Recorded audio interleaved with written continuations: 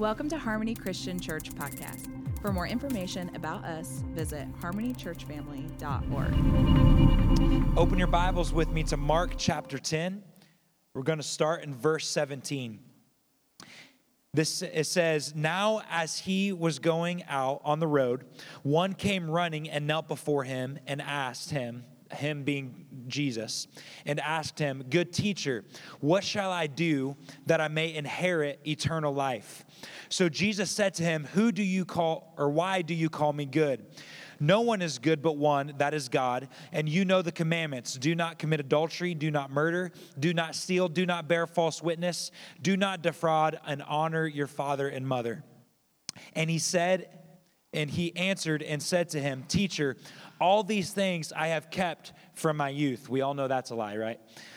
"All these things I have kept from my youth." Sure you have, buddy. Okay.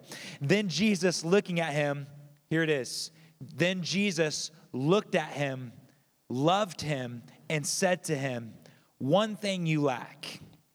Go your way and sell whatever you have and give to the poor, and you will have treasure in heaven. And come, take up your cross and follow me." But he was sad at this word and went away sorrowful, for he had a great and many possessions. This week, as I was preparing, I was praying. It was actually this past Wednesday morning. I was in the office and just praying, trying to hear from the Lord what he'd want me to share for this morning. And I heard one simple phrase. And Gail, it's the title of our message today. One simple phrase. And it was, "People are not projects." And it was just strange that I wasn't thinking about any of that kind of thing. But he just said that simple phrase to me as I was just praying. He just said, "People are not projects."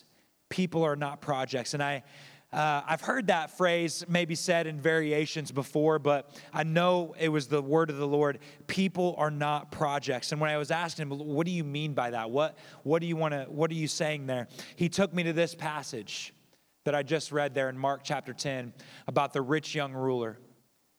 And especially he highlighted that verse in verse 21 where he says, Jesus looked at him, loved him, and then said to him, and it goes on. Jesus looked at him, loved him, and then began to speak. And what I love about what the Lord was revealing there was no ulterior motives in Jesus in that moment. There was no agenda in Jesus. He looked at him, loved him, and then began speaking the truth to him. And I'm afraid, I know this is the way I've viewed people before, especially as a pastor wanting to grow a church and wanting to do things in the church. It's easy to look at people and not look at them with love, but look at them as a project. To look at them and say, "Man, if we can get them saved, imagine the testimony that they could share from the platform. Imagine what they could do for the kingdom."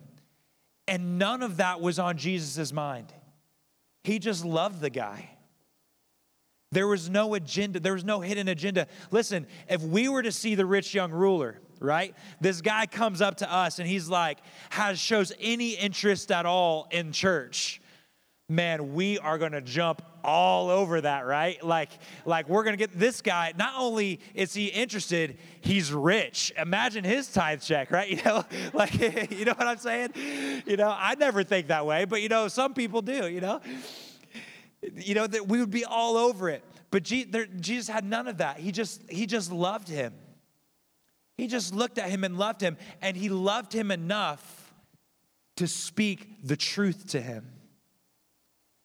What does it say in verse 22, or I'm sorry, not verse 22. It says, let me finish reading verse 21 there. Jesus looked at him, loved him, and said to him, "There's one thing that you lack.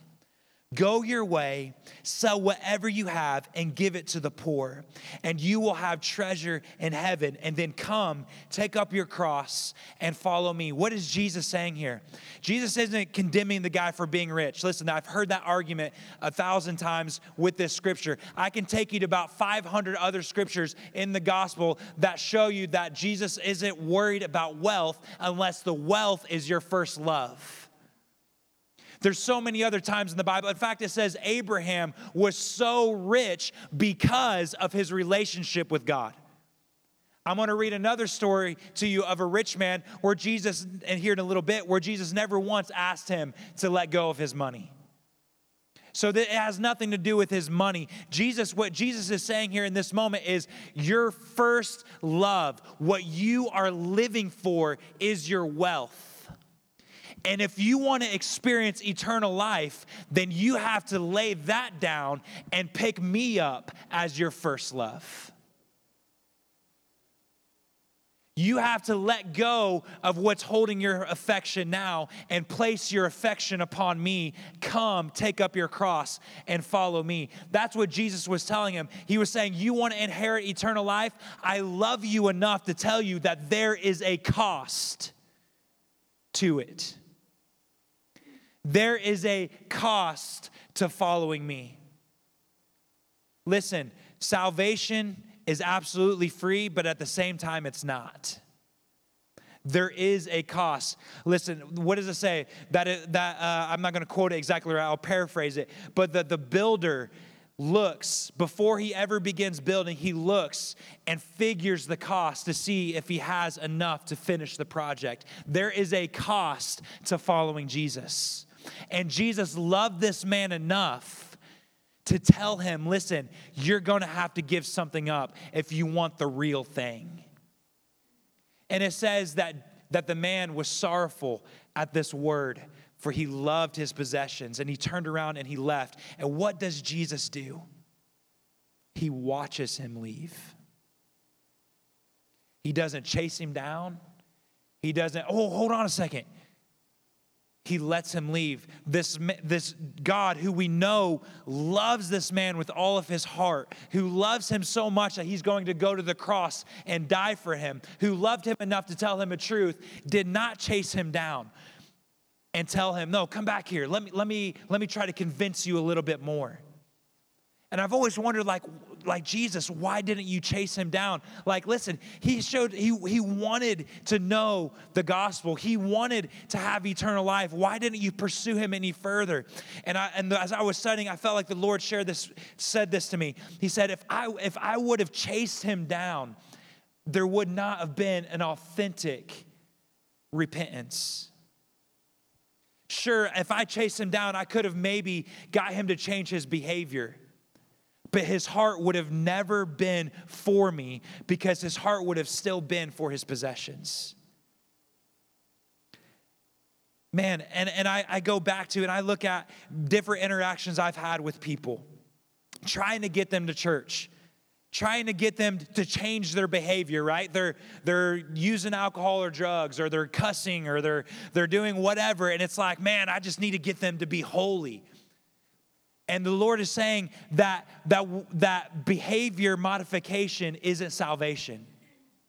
Church attendance is not salvation. We can get them to come into the doors. If we were in Jesus' place and the rich young ruler walked away, we would go, hey, buddy, hold on. No, just come visit for one Sunday. I promise you'll love it. We've got life groups, right? You can come to a life group. People are going to love on you. Don't you love that expression? My least favorite Christianese expression is, we're going to love on you. Doesn't that just feel weird to you? I don't know. It makes me feel weird. But we love that phrase. We're just come on, buddy. We'll love all over you. We're going to love you, We would have chased him down, but how many times do we do that? We get people in the doors, but there is never any true, authentic repentance. We may get them to change their behavior and maybe vote the way we want them to vote, but unless there is a true repentance, unless there is a laying down of your first love and taking up the cross and following him, then it is not real, true, authentic repentance. people are not projects. Our job is not to get them through the doors.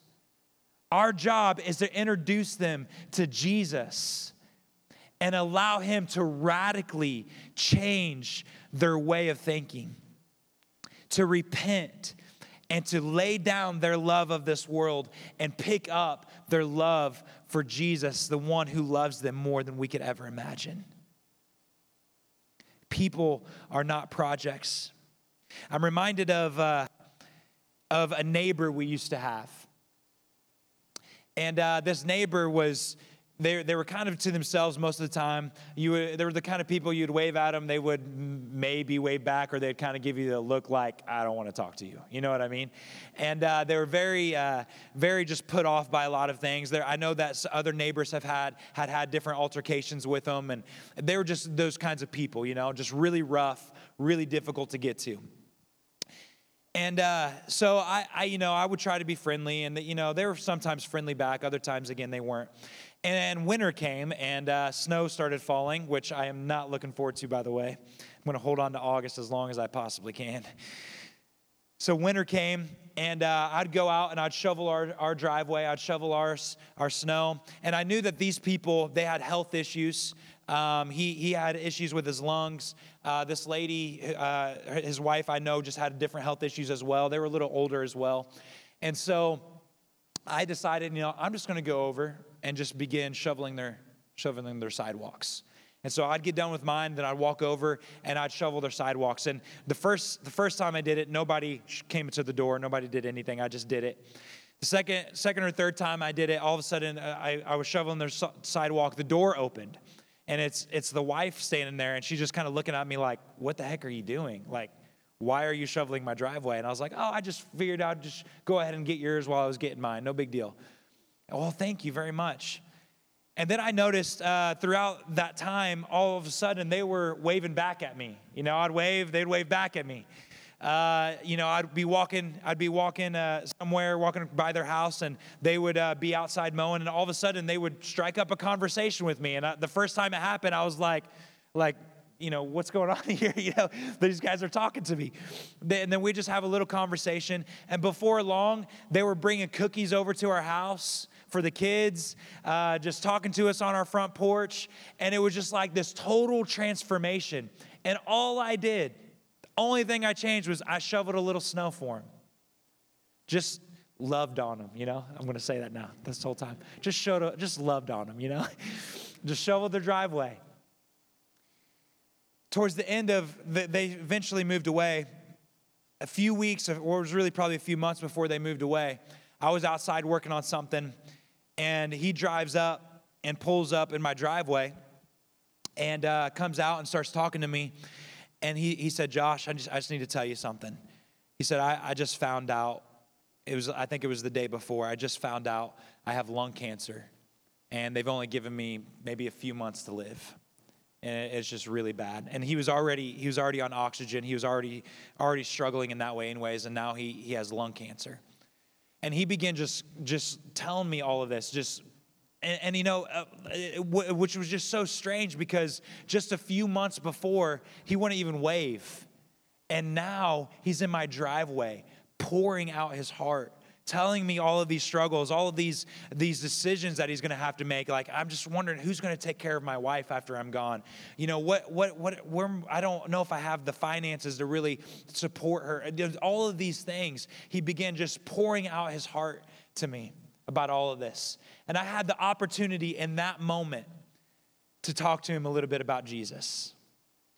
And I looked at him, I was like, hey, I believe in the power of healing. Can I pray for you? And you know what? He turned me down. He wouldn't let me pray for him. But I said, you know what? That's okay. I'm going to pray for you anyways. I'll just pray for you when I'm in my own prayer time. I'll just keep you lifted up in prayer.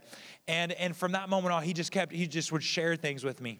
And we just ended up with this really good relationship. And it all just came from just showing him love. I didn't chase him down. I didn't keep inviting him. You got to get him to church. You got to come to church. It was just, I'm going to show you the love of Jesus. And because of that, there was this open door then to be able to share the gospel with him. I felt like the Lord gave me this statement I want to share with you, if I can find it. We have to learn to love people before they look like us. We have to learn to love people before they look like us. And I'll take it a step further. We have to learn to love people if they never look like us. Our job is to introduce them to the one who can change absolutely everything. Our job is not to change them. That's the Holy Spirit's job. Now, obviously, let me say this. He can obviously work through us, and I believe he absolutely does, to bring transformation in their life. But our job is to look at them, to love them, and to give them truth. In the midst of their sin. Listen, in the midst of the rich young ruler's messed up way of thinking, Jesus loved him. And I'm wondering how many of us struggle with that. It's easy to love the people sitting in this room right now, right? Because they're like-minded. They believe the same way we do. They feel the same way about different topics that we feel. But when it comes, how are we when we interact the homosexual? How easy is it to love someone who believes so differently than what you believe? Doug, how easy is it to love the man who walks in, who smells bad, who is addicted to drugs and probably in that moment on drugs right then? How easy is it to love them in that moment? It's not that easy sometimes. But that's what we're called to do. That before they look like us, we love them. And if they never look like us, we love them. Amen? That same day that the Lord gave me that phrase, people are not projects, I read this article. And honestly, I'm not sure where it came from. I don't know if Pastor Ron, if it came from you at some point in time, but it just appeared on my desk one day, and it was incredible. It was actually probably a couple months ago this appeared on my desk. And what it was it's an article written from the perspective of people leaving the church. And it was like 5 reasons why people are leaving your church. Was that you, Pastor Ron? Oh, well, whoever it was, thank you. That was awesome. So anyways, there's a section of that article I want to read. Again, this is from the perspective of people leaving the church. It says this. It says, "Church, can you love us if we don't check all the doctrinal boxes and don't have our theology all figured out? It doesn't seem so. Can you love us if we cuss and drink and get tattoos?" Amen. God forbid... Can you love us if we cuss and drink and get tattoos and, God forbid, vote Democrat? Everybody in the room go, ooh.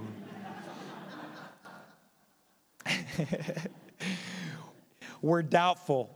Can you love us if we're not sure how we define love and marriage and heaven and hell? It sure doesn't feel that way. From what we know about Jesus, we think he looks like love. The unfortunate thing is you don't look much like him. Ouch. From what we can see, Jesus looks like love. The unfortunate thing is you don't look much like him. I pray that you let that pierce your heart this morning. That you don't take offense to it. That you don't immediately start making excuses. But you allow that to pierce your heart and ask yourself the question, do I love like Jesus does? Do I love like Jesus does? In the past, I've done this before. I don't know if I'll do it this morning necessarily, but in fact, I might do it just a minute. Just go ahead and close your eyes. We'll do a little heart check real quick this morning. I know this is a little bit more low-key than normal, but I feel like this is good and this is so needed. Let's close our eyes. Let's do a little heart check. I'm going to say a name, and I want you to take inventory of the emotions that shoot through you when I say the name. Mother Teresa. Everybody loves Mother Teresa. That's an easy one. Pastor Ron. Everybody loves Pastor Ron. Joe Biden. That one might be a little harder. Hillary Clinton. Jackie Meyer.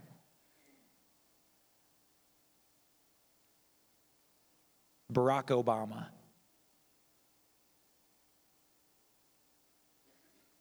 I think that's got it.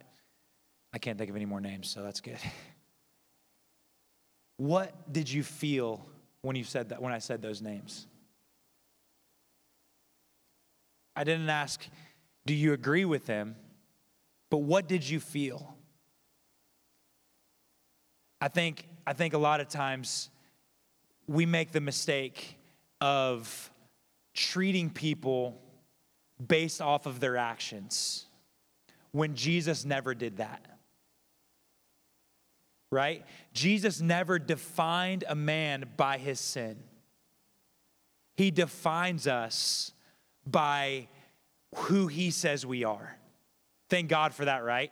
That you are not defined by your sin. You are defined by the fact that he says you are the beloved, a son and daughter of God. And that's who you are, not your mistakes. Yeah, so many times, how many times do we define people based off of their sin and their mistakes? And when we begin to define people by that, it's really difficult to show them any love. It's really difficult to love them as Jesus loves them. And listen, I'm not saying agree with them, and I'm not saying, whatever, but I am saying our job is to love them, regardless of how we feel about their positions, about what they're doing. We are called to love. Amen? We are called to love them. What if we stopped? Or what if we loved people like that? What if we stopped trying to get them to behave a certain way and just love them first? Listen, there's another story in Luke, in the book of Luke, chapter 19, 1 through 10. I'm not going to read it for time's sake. I'll just paraphrase it to you in this way. There once was a wee little man named Zacchaeus, and a wee little man was he. He heard Jesus was going to pass by that day, and the Lord he wanted to see, right? So he climbed up in, come on, sing it with me, a sycamore tree for the Lord he wanted to see. I don't know the rest of it, so that's good. So Zacchaeus, right? Zacchaeus was a tax collector. Now, I know this day and age we don't like tax collectors either, but back then they were hated. They were worse than any prostitute, right? Their sin was worse than any of those things because in those days, those tax collectors, I shouldn't say just in those days, in these days as well, but they were crooks, right? They stole money from people who were already poor. That's how evil these people were. So this man was extremely wealthy, just like the rich young ruler. This man had just crazy amounts of wealth. And he gained it by stealing from people who were already poor. The worst kind of person, right?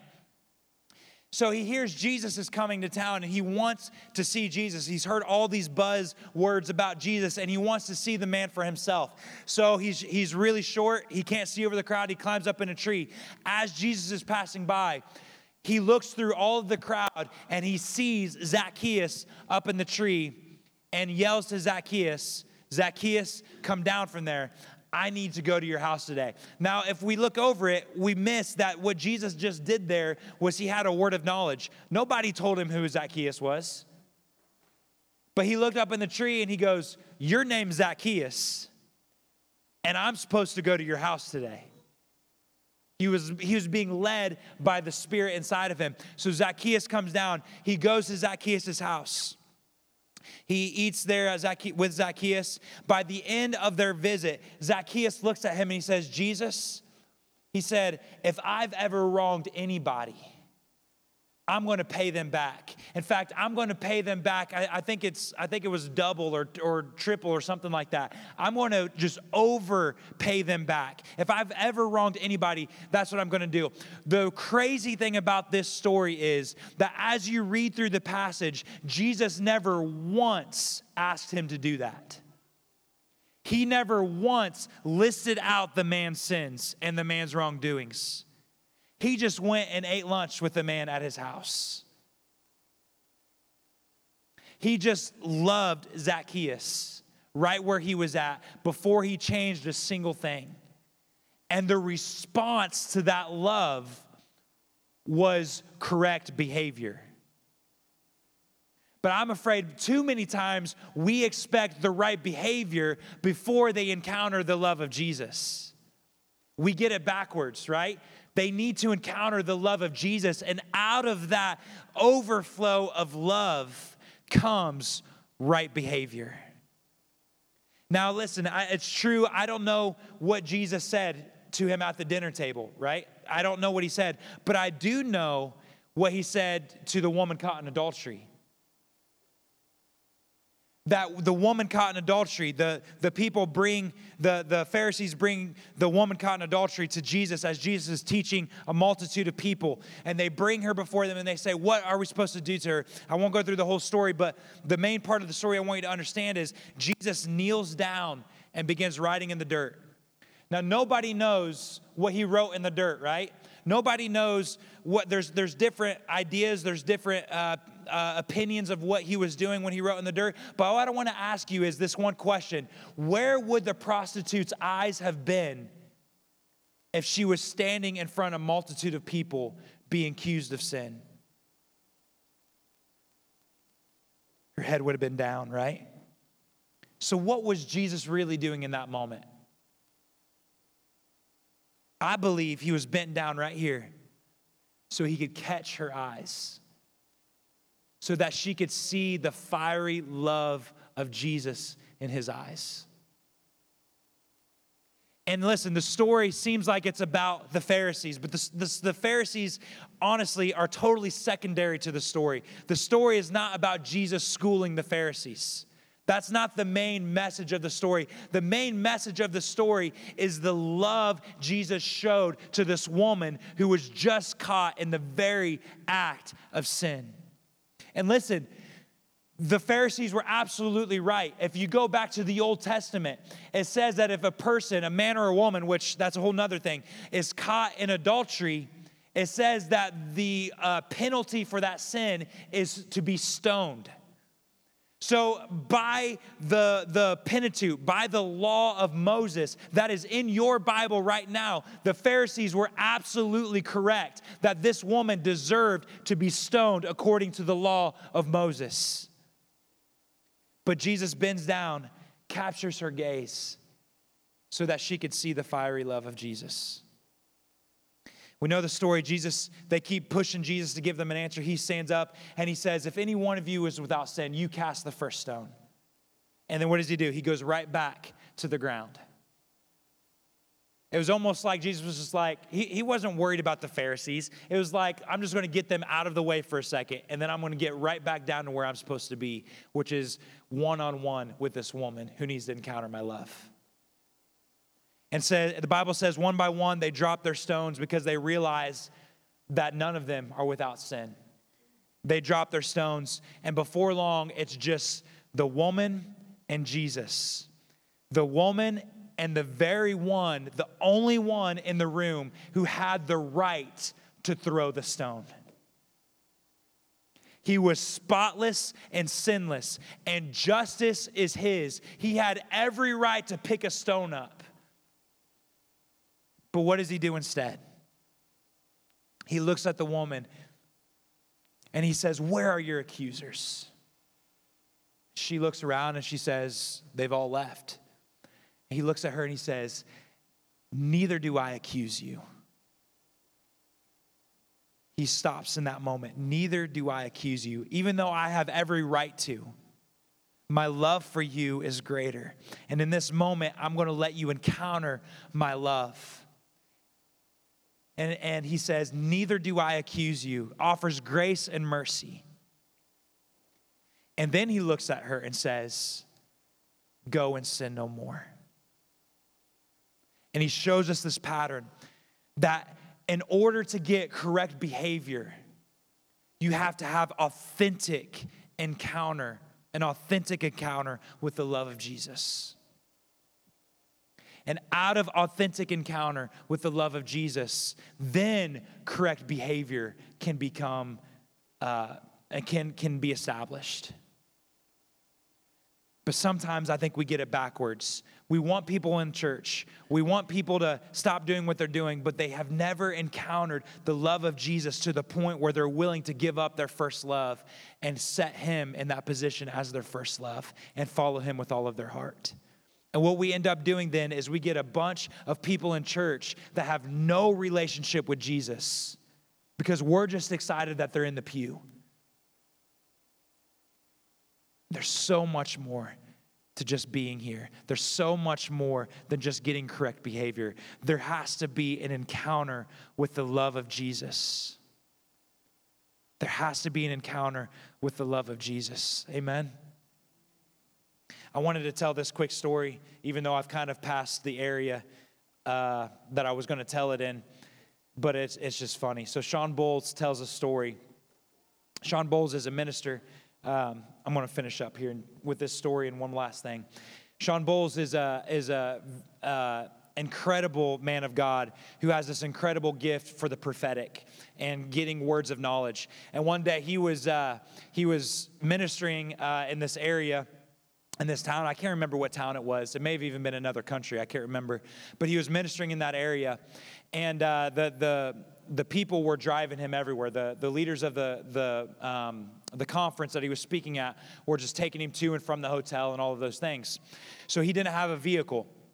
So his hotel was here, and what they would call the Red District was just around the corner, which is the Red District. If you don't know what that means, that's where a lot of prostitutes would be. That's where drugs and alcohol would be dealt, those sorts of things. So just really rough area.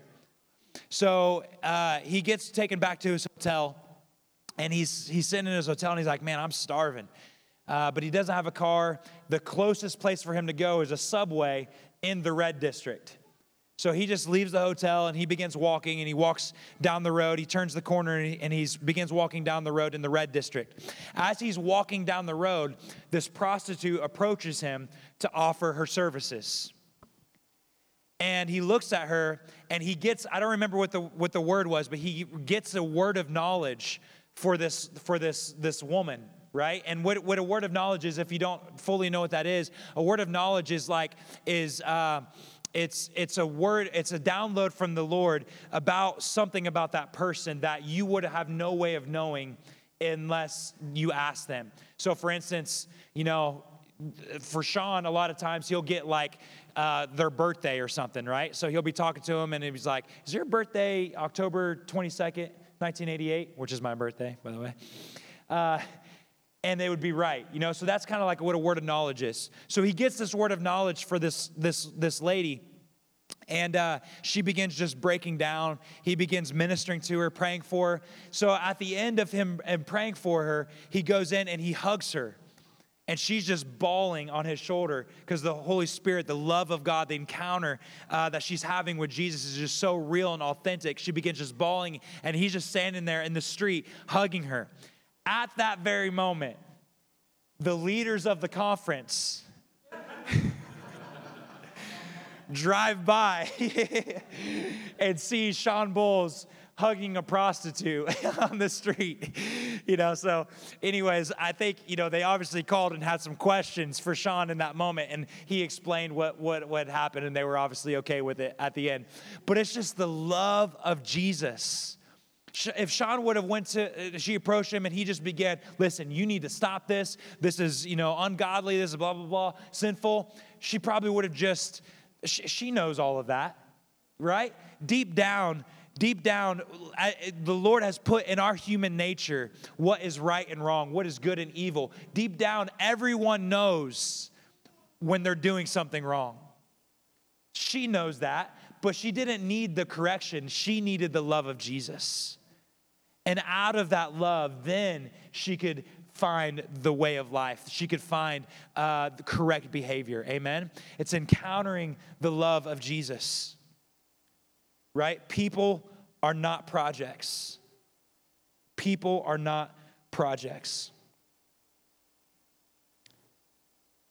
I'm going to read, I'll end with this verse here. 1 Corinthians chapter 13, verses 1 through 7. We couldn't talk about love without the love chapter, right?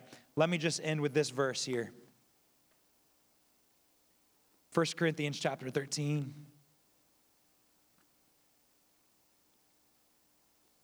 Sorry.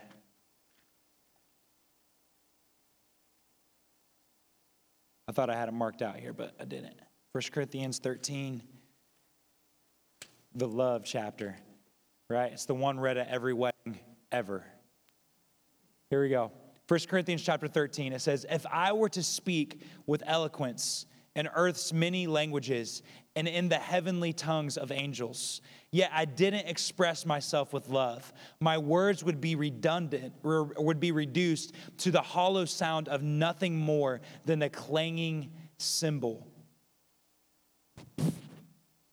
Listen to that. Feel the weight of that. If I could speak in the language of angels,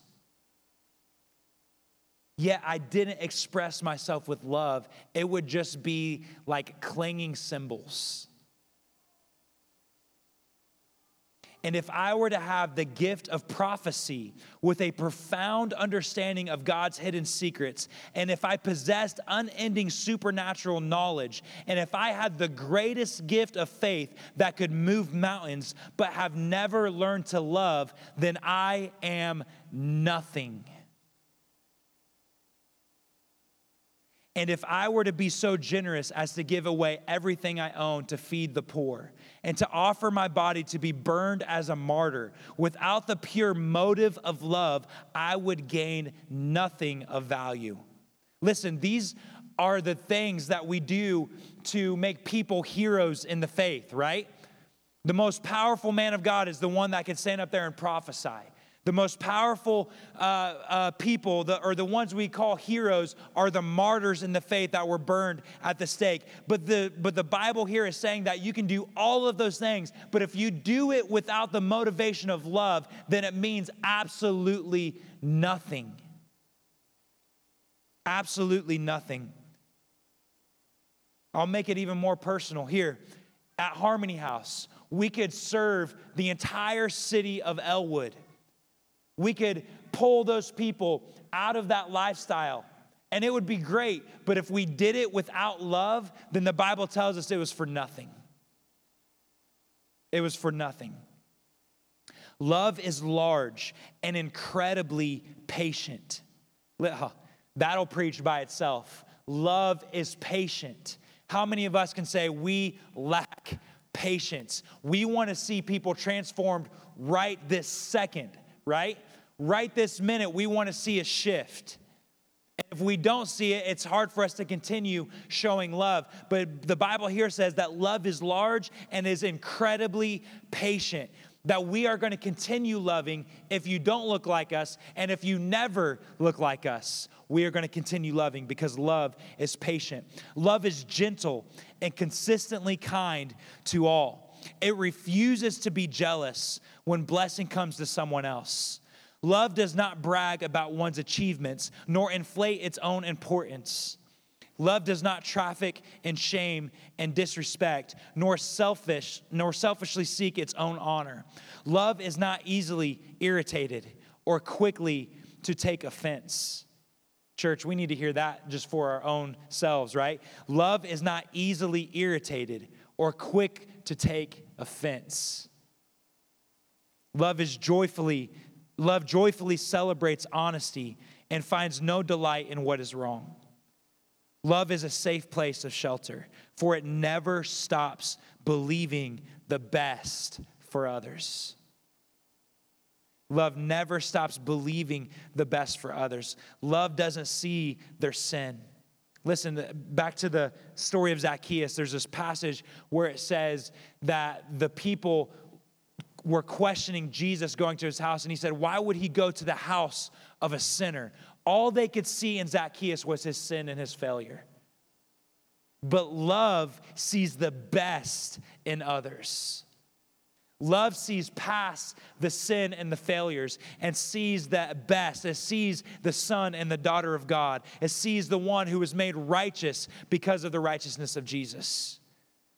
Love sees the best for others. Love never takes failure as defeat, for it never gives up.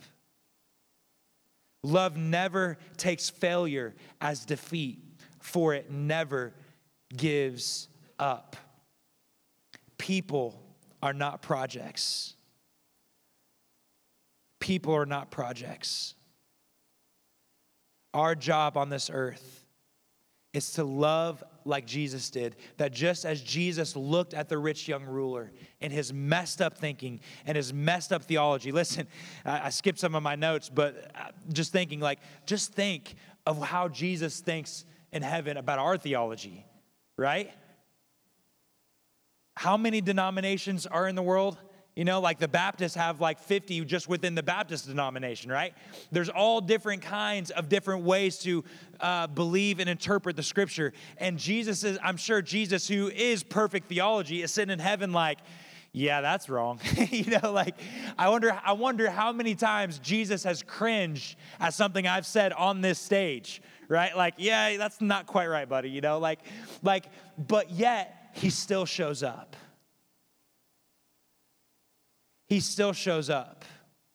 He still shows favor on us. He still loves us. He still gives us his presence. Even though we've got some stuff messed up, he still loves us so much that he shows up in the midst of our failures, in the midst of our confusion. And that's exactly what he did with the rich young ruler. In the midst of the dude's messed up way of thinking, he just loved him. And that's how we are to see people. Not as projects, not as another family to count among the ranks in the church, but as someone to love, as someone to care about with a genuine love. Amen. Jesus, I just pray this morning, God, I just pray that you would give us a grace to love like you love. Father, that just as you see past sin and failure and you look for the best in everyone, God, I pray that we would have a grace to see the best in everyone around us.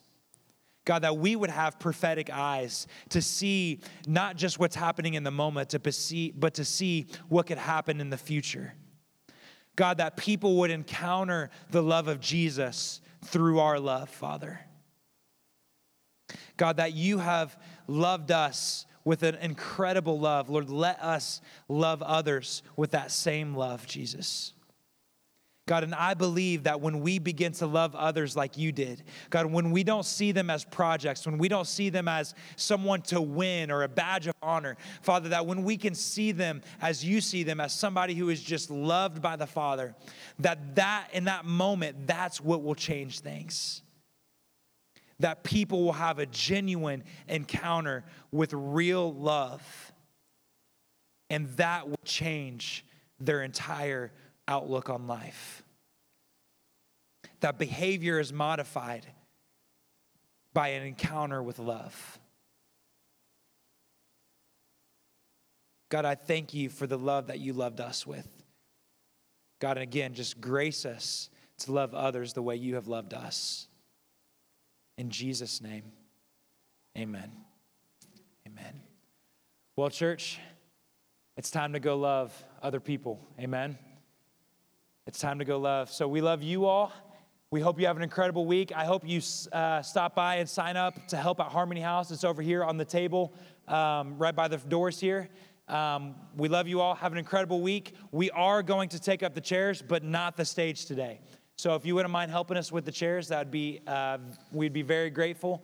And we'll see you all next week. Love you.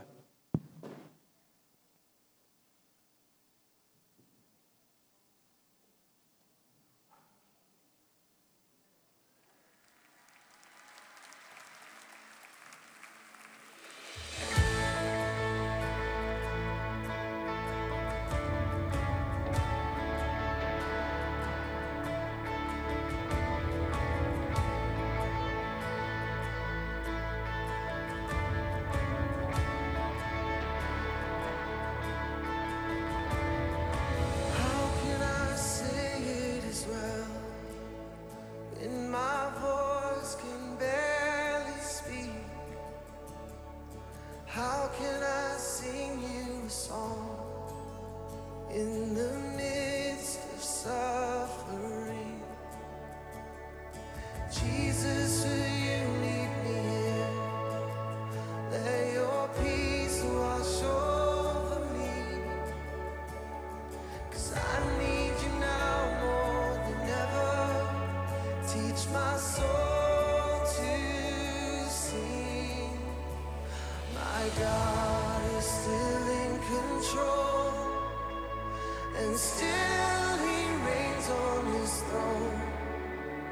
Though mountains may tremble and sea billows roll, I'll sing it is well with my soul. My God is still in control.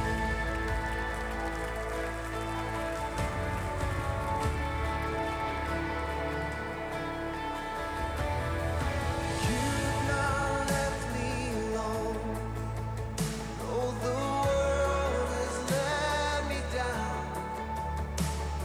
and all of my sorrow and pain, I will trade it for a crown. Thank you for staying with me when the night was closing in. Whatever my life, you are still God. I will sing again. My God is still in control, and still